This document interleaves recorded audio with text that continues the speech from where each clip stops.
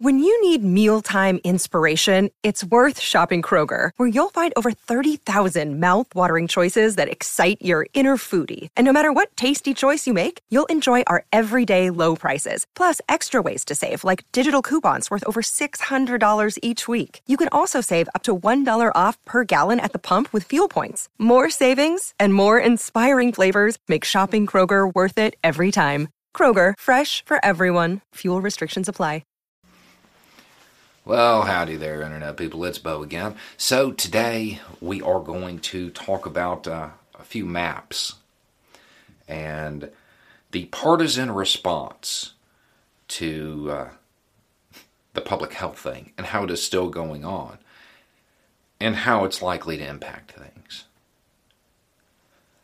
You know, President Biden set that goal, July 4th. 70% of the population needs to have at least one shot by July 4th. And New York Times, well, they put out a map showing which states were on target to hit that goal and which states weren't. And of course, they captioned it, something like the South lags behind again, because of course we do. And yeah, there is a pretty pronounced gap when it comes to southern states. But to me, there is something far more interesting in that map.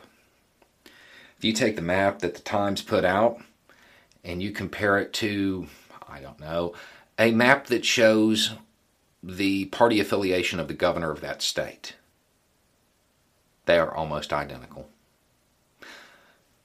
Just a few exceptions, but those states with Republican governors, they're not hitting the mark. Those states with Democratic governors are. Don't like that one? You can go to how the state normally votes for president. Same thing applies. Public health has become a partisan issue. And these maps clearly demonstrate that after all of this time, the Republican Party is still failing to lead, still failing their own voters, still putting them at risk. That's occurring. It's easily demonstrated. It's just like the masks or anything else. Anything else that's had to do with this. They just refuse to acknowledge that this is the way to do it. They are rejecting objective reality simply for social media cred. And in the process, they are endangering their own base.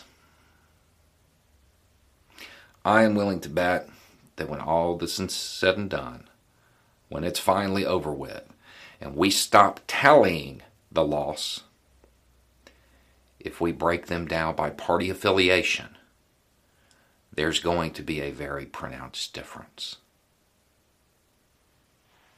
Imagine how selfish you have to be to quite literally write off your own base so you can appease the former president. So you can carry on that rhetoric of it not being a big deal.